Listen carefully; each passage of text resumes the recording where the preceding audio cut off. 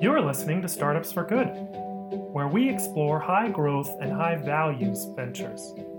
I am your host, Miles Lassiter, three-time founder turned investor. Join us to hear stories of entrepreneurs. Join us to be inspired to be a founder or to work for a startup. Join us to be part of a community that believes startups can be a force for good. Welcome to Startups for Good. Today we have Adam Ryan, who is president and co-founder of CapShift. Previous to that, he's been a founder, developed an incubator, has more degrees than I can count, and is now bringing together founders and investors in an impact investing platform he's going to tell us all about. Adam, welcome. Thanks, Miles. Pleasure to be here. Yeah, glad to have you on the show. Perhaps we could start with your current venture, and I'd love to get into more of your background later. Can you tell us what is CapShift? Sure, happy to.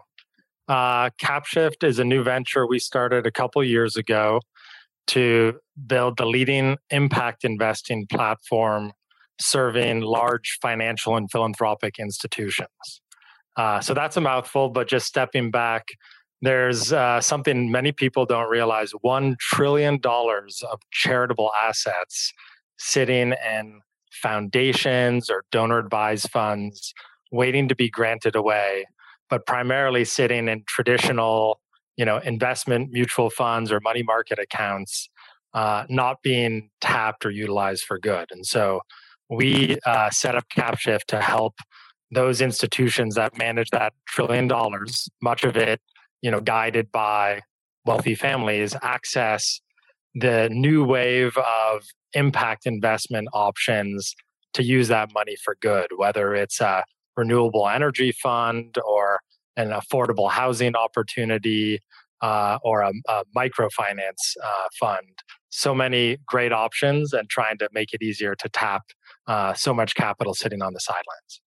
So this is money that's been earmarked for philanthropy to give away to a nonprofit, to give away as charity, but it's being invested in the meantime. Why don't people just give it away right away? Well, most families, when they get wealthy enough, start to think about their legacy. And so I'm sure you're familiar with many, famous foundations, whether it's the Rockefeller Foundation or even Gates Foundation, that say, it's very hard to give away money efficiently quickly, and it's better to set it up for years or even generations. And so you start to see these multi-generational charitable vehicles. And traditionally, the view was, investments is really just about only one thing, which is maximizing return. And so they would hire an investments team to invest that money in the stock market or other vehicles, hedge funds, to just make as much money as they could. And they didn't pay much attention to what it went to. So you could see these conflicts where a environmental focused foundation may have a lot of money in ExxonMobil and BP, and then they might be donating money to nonprofits to fight those same, oil and gas companies they're investing in. And so, there's been this new 21st century model of philanthropy saying, hey, we should start to integrate our mission and values into our investments, just like we do with our grant making. Gotcha. So do you offer an array of different types of investments or different asset classes, or do you focus? Yeah. And so we initially started this venture with partners in a lesser known part of the market called donor advised funds, which are big institutions like Fidelity Charitable or large community foundations that house these charitable accounts on behalf of many individual or family clients. And so we had our clients who said, look, the families we work with care about all sorts of issues. It could be environment, it could be health or education or poverty or racial justice. And so we worked to build one of the broadest impact investing databases we could, covering all types of products across all types of issues. Because what we recognize is that, impact or purpose is very specific to the individual. And so we wanted to try to bring high quality opportunities that could match the specific issue or geographical region that a family would care about. So there's some things that are publicly traded, equities or fixed income. There's private equity funds or private debt funds, and all the way to investment options housed by nonprofits. So it's a really complicated part of the market, but one we're trying to offer a platform, much like other platforms out there have done, like AngelList or Kiva, to try to bring some efficiency for folks with assets to find great opportunities. So it's like an AngelList for impact investing. Yeah, I think that's it at a high level. I think the difference is AngelList goes and targets angel investors directly. We've really gone to these large multi-billion-dollar institutions or wealth management firms to make it easier for many, many families to access it through them. And how does that money reach a private company like a startup? Does it ever get to that individual level? Yeah. So most of the opportunities on our platform are funds, and some of those are venture capital funds, which invest in startups across the different sectors or issue areas. There's one that's targeting the circular economy, investing in recycling-based startups, for example. You can also use charitable assets to invest directly into companies. There's a smaller set of folks do that who are very comfortable in taking that kind of risk. But certainly you can go to a donor advised fund or private foundation or directly and get a tax break and put your charitable dollars into impact focused companies today. And we think that there's going to be a growing movement to do that. Gotcha.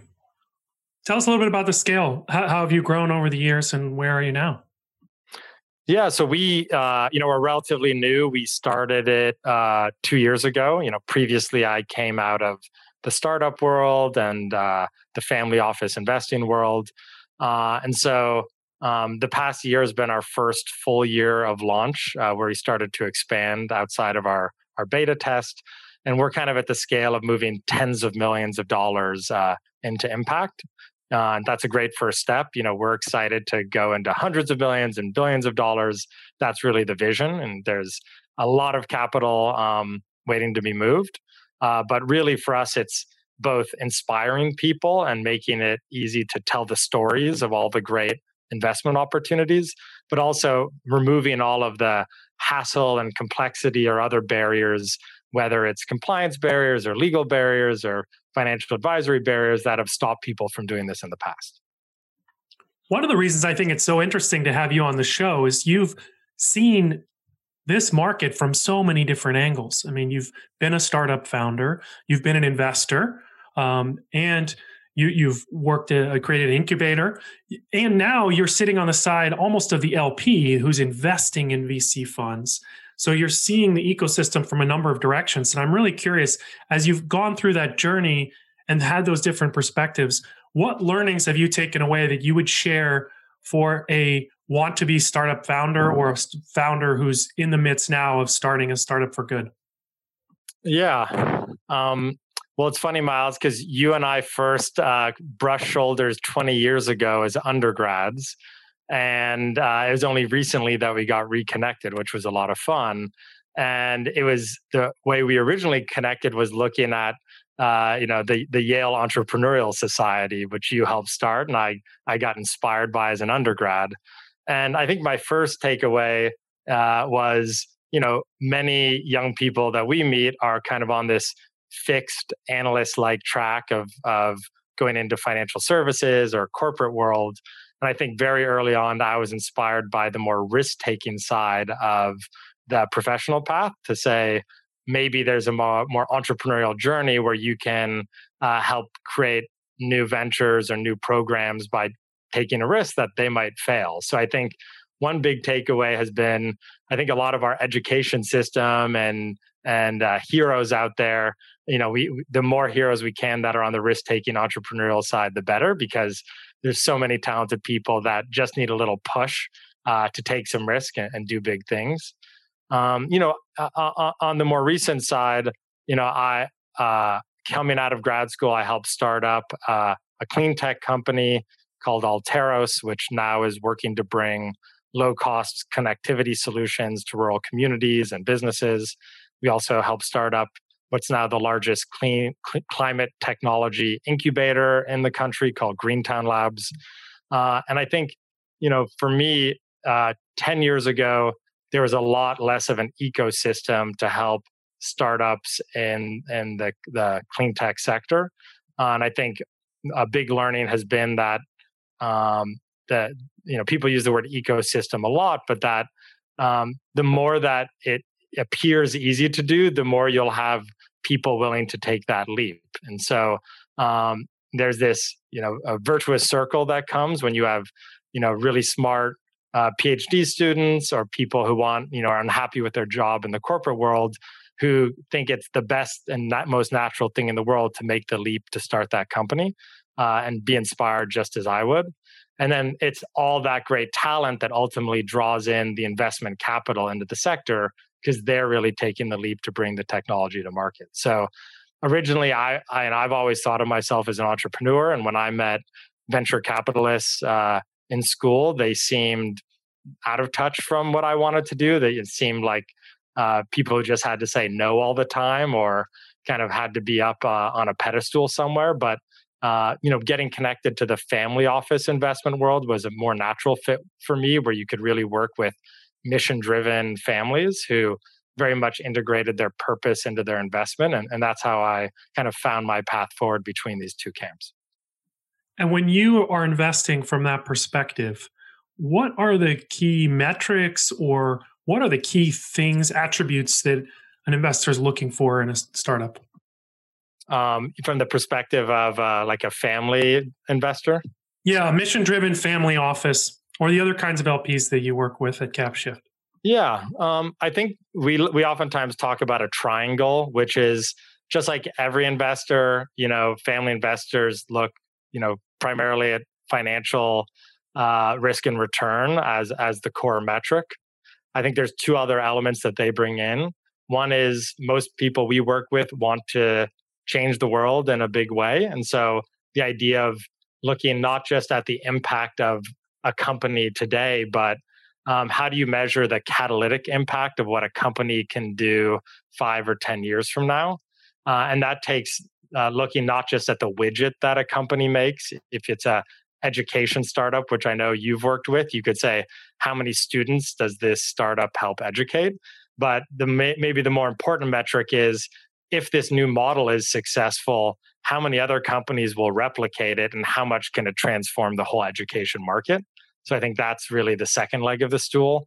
And then the third, and possibly the hardest, is we have to think about, how does this personally touch the individual family member that's investing? And this is more like the angel investing world, which is many angel investors don't just look at financial and don't just look at impact. They oftentimes look at, I am personally connected to this story. I personally care about this issue area. Or the founder and I have a connection because we're alumni from the same school. And so, or it's in my hometown and it's in the same city a block away from me. So I want to be connected. So there's that extra layer of the not just financial assessment and impact assessment, but making it easier for people to find a personal connection to the opportunities they're looking at putting capital into. And that last one, that personal connection, do you find that drives people to do more? Or is that a screen that ends up making promising projects go starved for capital because there isn't that emotional tug? I think it works both ways. And I think, we're in a world now where there's been a raised awareness this year, not just about pandemics, but also about equity and racial justice, and awareness that guys like you and me who went to the Ivy League school, we may find it easier to raise money from other Ivy League alumni who feel connected to us. But entrepreneurs who may come from more underserved backgrounds may lack that kind of personal connectivity to larger parts of the capital pool. You see the same thing with founders who come from smaller cities, and they may lack the access to the capital pool in the big investment hubs on the coast. So I think it works both ways. And so, we try to, we can't solve it 100%. We can't change all the universe of investors, but we do try to make it easier for people to matchmake. And it's not just oh, I can only raise money through my LinkedIn network. But no, we want to kind of raise awareness of all these unique attributes of your opportunity. So there's multiple ways, whether it's geography or shared passion or shared purpose, that other people can connect into what you're trying to achieve. Right. And in-fast investing has become really more popular over the last few years. Do you have any sense of what's driving that? Yeah, going back to the original story, there's something that was disconnected of kind of my left hand's going to make as much money as it can, and then I'll give it to the right hand, which just gives it all away as fast as I can, and the two sides don't even think about each other, aren't connected. I think, over decades, you started to see more of the integrated, self. Just like people care a lot more about the values of the companies they work at today, and you see purpose-driven companies attracting and retaining talent, it's natural that wealth owners are also going to be purpose-driven in how they shop or even invest their money as well. I think on the flip side, 10 years ago when I first started, a common criticism is there's just a lack of high quality investment opportunities. 10 years ago, you had a clean tech sector that was losing a lot of money. You had very few ed tech funds with a track record. You had, just a lack of quality products with track records. And now you've started to see, a lot more talented entrepreneurs and investment professionals building out impact-focused products, which just make it easier for people to put capital in. I think there still is confusion. The word impact investing today, people get confused. Does that mean that I'm, generating market rate financial returns, or is it concessionary returns? Does that mean include the public markets, or is it private markets? And so a lot of the kind of inner circle still gets hung up on these definitional issues. There's pieces of this in all those. And so I think the good thing is that mostly whatever someone's trying to achieve now, there's a way to do it. And I think Capshift's not the only platform. There's a lot of great new intermediaries, new products, and new ways for people to lower the barrier to getting this done. Thank you for that. Thank you for being a loyal listener. One thing I'd ask is please consider joining our Giving Circle. We support startup tech nonprofits with our donor dollars to act as the angels to seed new organizations seeking to scale and do good. So please go to startupsforgood.com and click on Giving Circle. I'd love to change the topic to your own entrepreneurial journey. You mentioned Greentown being the largest climate incubator in the country, or maybe the world. I'm just looking at the website and the numbers are astounding. Over 280 companies incubated, over $1 billion in funding raised, 6,500 jobs created, and an 88% startup survival rate. Those all sound really impressive. Would love to hear more about how that came to be and your role in it. Sure, happy to. And this is definitely a takes a village story. I was one of 5 co-founders, but Greentown's been, something I've worked on as my second or third job over the past decade, and something I'm very proud of. The president, Emily, takes a huge part of that credit, as she's really been at the helm for the past 7 or 8 years, driving that vision forward. But the origin of Greentown, as many of these, is that it was a little bit accidental. I was coming out of grad school, had met a really talented engineer named Ben Glass, who had a vision for a high altitude wind energy company. I was inspired, and we worked on the business plan together, and then launched a company together along with our third co-founder, Alon Gubo. And we realized that we needed somewhere to go to build this company. We needed cheap, rent. It needed to be close to MIT, where the founders were all coming out of, and we needed some dirty space where we could build real prototypes of this novel technology we were working on. And we realized we weren't alone. Every year, out of not just MIT, but the other Boston area universities, there were other teams that looked a lot like us that were looking for something similar. And so originally, there were 4 companies that all, found this really dirty space that used to be the old distribution beer facility for the Cheers bar. That was, the basis of the old TV sitcom Cheers. And I think we paid a couple $100 of rent, and there's no air condition, there's no heating system in the winter. It was kind of really, really gritty. But that's sometimes what you need. It's the kind of our equivalent of the Silicon Valley garage, and we realized a lot of other people needed the same thing. And I think what helped us is that we formed Greentown because more and more startups came knocking on our door asking if they could share this space with us. And we realized that we were all working on some sort of environmentally good or sustainable or clean technology solutions. And so there was a common set of investors, customers, interns, suppliers who, when they met one of us, wanted to meet all of us. And it was that synergy and shared culture that provided the ethos of Greentown. Our motto was kind of for entrepreneurs by entrepreneurs. And by the time we had 15 companies, we realized us kind of founders who had day jobs couldn't really do this on the side. And we brought in Emily, who brought in some corporate partners. And now it's a great facility. It's expanding from Boston to Houston, another great ecosystem. We called it clean tech for many years, but under Emily's vision, we decided to double down on climate change as the singular vision that the companies would be tackling. So climate tech is the new word of the day. And I'm a proud board member. Yeah, that's very exciting. I love hearing those gritty stories of the beginning, being scrappy, not paying a lot. We used to have a slogan at the early days of my first startup, which is cheap is good, free is better. And you emphasized a couple times how dirty it was there. I can just imagine. Yeah. And something else in that story I thought was interesting is you were talking about founders building community, founders building that startup ecosystem.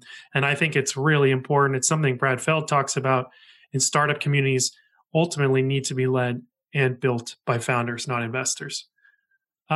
You also touched a little bit in your story about Greentown on Alteros, and I'd love to hear more about that story specifically. I mean, when you look at the pictures, it's like a big blimp, right? I mean, how would you describe it to people? Sure. No, it definitely looks like an industrial strength Goodyear blimp. And I'll just caveat this by saying, having been in the startup ecosystem, that we do have this. I've been lucky that I've worked on ventures that to date have continued to grow and scale. But every venture I've worked on has had at least 2 or 3 moments where we were very close to failing and going under. And so I will say that whether it's some combination of luck or fate or hard work, that there is some success bias in our sector, and I'll touch upon some of the successes we've had. But in diving into this journey, everyone needs to be ready to brush with failure. And if you fail, you don't take it personal. You learn, you get back on your feet, and try to look at the next venture. And I think that's a really important lesson I've taken. And Brad Feld also talks about the psychological challenge of kind of emotionally surviving, years and years of an entrepreneurial journey. And it's something I've learned firsthand, and it's important for all of us. And I'm sure you have too, Miles, with the number of startups you've been a part of. Yeah, failure can be painful, personally painful. But one of the strengths of good startup ecosystems is recognizing that failure is the cost of success. Like, with that volatility, the uncertainty of the outcome, that's very deeply connected with the value that's being created. And therefore, if you accept people who have failed in their last venture and give them another chance, you're going to have a stronger ecosystem and you're going to have more innovation. No. So let me share a bit about Alteros. And this was, there's a lot of startup advice blogs and books out there. And I think one of the, classic mantras is, the best way to start a company is with a customer with a problem. Know that deeply and solve that problem. Alteros has been a 10-year journey, and in many ways, we broke that rule in that we started with technology and have pivoted to find the right problem over the years. But the technology was that although most of us know of blimps, filming football and baseball games. There's for decades been a hidden part of that technology, which are big industrial balloons that are tethered to the ground, providing communications or surveillance for governments and militaries. They're called tethered aerostats.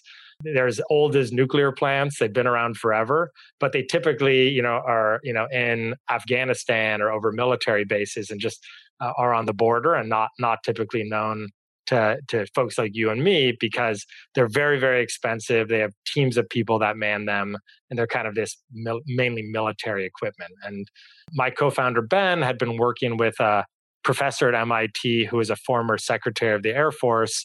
And what they realized is that as decades have gone by, the kind of technologies that are enabling autonomous vehicles actually, or autopilots on airplanes, can be brought in to actually fully automate this kind of old school equipment and bring it from the military world into the industrial world. And that was really the vision behind Alteros. Our original vision was a airborne wind turbine that would be mounted on a tethered balloon, tethered aerostat, which we worked for years developing the platform for. And along the way, as we started to build out this really successful technology platform, what started to happen is that oil prices started to drop, if you can go back maybe 5 years ago, from being very high to very low. And another part of the market, which was communications, you started to see lots and lots of people in more rural areas getting smartphones and all of a sudden needing lots and lots more data to stream video. And so we pivoted the business about 5 years ago from thinking about renewable energy to how could we lift telecommunications equipment 4 or 5 times higher than a cell tower could go to bring really cheap broadband to rural communities, rural businesses, both in the US and internationally. And so we got funded by originally SoftBank and then some other great investors. And it's been a long journey, longer than it should in some sense, but we're finally at the precipice of putting we did a customer demo, but our first kind of real customer unit out in their hands at the beginning of next year, and have kind of peaked to the scale of many years of R&D and to kind of being in the commercial mode of the business. So you were just touching on what I think was a near-death experience for the company. You're saying entirely switching business models, even markets and products, really. I mean, it was still on a mobile platform, floating in the air, but you're going from energy generation to data services. That seems like a big change. How did you go through that? Yeah, so I'd say that the near-death experience happened a year earlier when we basically had put up our an initial wind turbine demonstration. We had tried to raise some venture capital. We weren't successful. We'd gotten some government funding, and that was starting to dwindle out. And, in terms of fundraising strategy, hindsight's 2020, but the best thing we ever did was put up a YouTube video of this very visible technology that got on the first page of Reddit somehow, and all of a sudden got 500,000 views of the YouTube video, which led to a bunch of newspaper reporters reaching out to us to see if they could write about it. One of those reporters was in Japan and put our story in the leading business newspaper in Japan. And that caught the eye of the wife of the founder of SoftBank, Masa-san, which led him to send his team to reach out to us. So that's about as convoluted of a fundraising story you can think of. But, we had, 100 other fundraising attempts that didn't work. And it kind of taught us that you never know in this world what's going to lead to success. So you have to think very probabilistically about putting many, many balls in the air that you're juggling at once and continue to push forward till one of them comes through. And so, but when SoftBank first invested in us, we were down to 2 or 3 full-time staff. We had all shrunk our salaries and we're just hanging on for dear life. And then after they funded, we collectively decided to make the pivot to telecom. But that was a bit of our story. Wow. Imagining founders listening to this, writing down, get on Reddit in order to get SoftBank money. And when you say SoftBank these days, people are thinking like hundreds of millions of dollars of investment. Is that the scale that we're talking about here? No. We raised money prior to their vision fund. SoftBank's become now the largest tech investor. This was in 2014. So our initial check was about $7 million out of this the corporate group, and they've continued to be our biggest backer and supporter since then. Yeah, and we have other great, before that there were great angel investors, and we've had this collective of other great funders join us. So it hasn't been a single investor effort, but I think it's kind of that test of, in the end, it's perseverance and keep trying until you succeed. And we were fortunate enough to make it there. What other advice would you offer founders in a similar situation where the original market just completely shifts on them and it no longer makes sense to pursue? Yeah, it's tough. I think in this case, it was really my co-founder, Ben, who pushed the pivot, which was 100% the right move. I think having been in many boardrooms like you have, Miles, I've seen that businesses and ventures have inertia. And it's always easier to stay the same path than it is to change, right? You have all your materials, you have set expectations of all your employees, your investors. And to do these kind of pivots becomes harder and harder as you become bigger. So I think usually you have to recognize that the right answer, if there's already inertia fighting against you, it's probably the wrong move. And that it takes a certain boldness of action to get to the right point. I think what's hardest for people is that you always have a lack of data or information. You're always in these information asymmetries. So I don't have any magic advice. There's certainly companies that may have pivoted too early or too soon in the wrong direction and got off track. But I would say that I would guess that of every 100 companies considering that things aren't working and I need to pivot, the majority are likely to be too conservative and too slow rather than too fast and too aggressive. And so just understand that you need to be fighting our biases and instincts to get to that right answer. And if you would offer some more advice to founders who are working on purpose-driven ventures, how should they communicate with investors? How much emphasis do they put on the business for-profit case, and how much emphasis to put on the mission?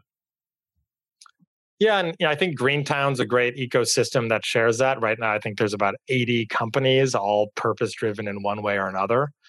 I think the answer depends, and you could broadly break up purpose-driven companies between ones where their risk return profile is broadly similar to other startups, and that they clearly have a strong financial case to succeeding, and in some ways the impact is just another really strong benefit of investing. In that case, you tend to find that the kind of story and pitch deck has a lot of purpose that's integrated into the market opportunity. They very much lead like a traditional pitch would. And then kind of the scale of the impact happens towards the end is the icing on the cake and kind of the wrapping of the presentation that says, not only is this a great investment, but you also can change the world. I think there's a second class of companies where the market seems very uncertain. You oftentimes find this in developing countries where a friend of mine from grad school wanted to start a business turning sanitation and individual latrines in Africa into fertilizers and other agricultural products. In this case, very much they're leading with the impact. The business, most traditional investors will look at this business as too high risk for them. And so their primary audience is going to be impact-focused families, foundations, or other purpose-driven funders. And then you flip it, you kind of more lead with purpose, and the financial story becomes kind of the story of how do we get to a path where we can scale this so that we're not just helping 100 families, but 1,000,000 families or 10 million families. And so, I think it's very much tailored to the type of investor audience you're going after. That makes sense. Do you have a favorite book or article that you would recommend to founders? When I'm a little dated, but David Bornstein wrote, a powerful book around social entrepreneurship I think it's called How to Change the World or something of that nature. There's also a great primer on impact investing. by Jed Emerson and a couple other authors called, I believe it's The Impact Investor. And so I think there's some great kind of inspirational stories to help people realize a lot of this is, who are the heroes? Nowadays we have some great entrepreneurial heroes, but they tend to be maybe the people who have built the most massive financial companies. The Elon Musks of the world or the Bill Gates of the world become the heroes. And I think these kind of books open up to maybe that next tier of heroes where even if you don't become a billionaire, you find these great success stories of people who took risk, created something that seems so unique and powerful in changing the world. And many of them were able to have financial success along the way. I think those kind of stories are very inspirational to this emerging crop of entrepreneurs coming. So who are your heroes? Yeah, for me, and it may sound a little cliche, but Muhammad Yunus was kind of inspirational for me, and the whole learning about the whole microfinance movement. And it sounds maybe even more bizarre, but when we were back as undergrads 20 years ago, it was Newman's Own salad dressing that really shook me, and I was kind of interested in social good and nonprofits. I was kind of interested in business. And learning that there was this business that made salad dressing and they had committed to donating 100% of their profits to charity kind of inspired me that there was a different way to do things than maybe traditional business and traditional philanthropy. And so I think, and I know you remember the story, but Honest Tea, many folks have see it in the supermarkets now, but 20 years ago, it was a new kind of drinks company that said, we're going to, kind of embed health and social good into the values of this, low sugar tea company. And so I think all of these kind of sat in the back of my head. And, I went down that traditional strategy consulting path for many years. But, I had enough self-awareness to realize that this wasn't the path for me and kind of found a path much more aligned as quick as I could, which has been great. Thank you for that. I think we'll end with that inspiration and those heroes. Barry and Seth have been on the show before, so check out that episode and you can learn more about the story of Honest Tea. Adam, thank you so much for coming on. I really appreciate it. No, thank you. And this is an important podcast and look forward to continuing to listen in the future.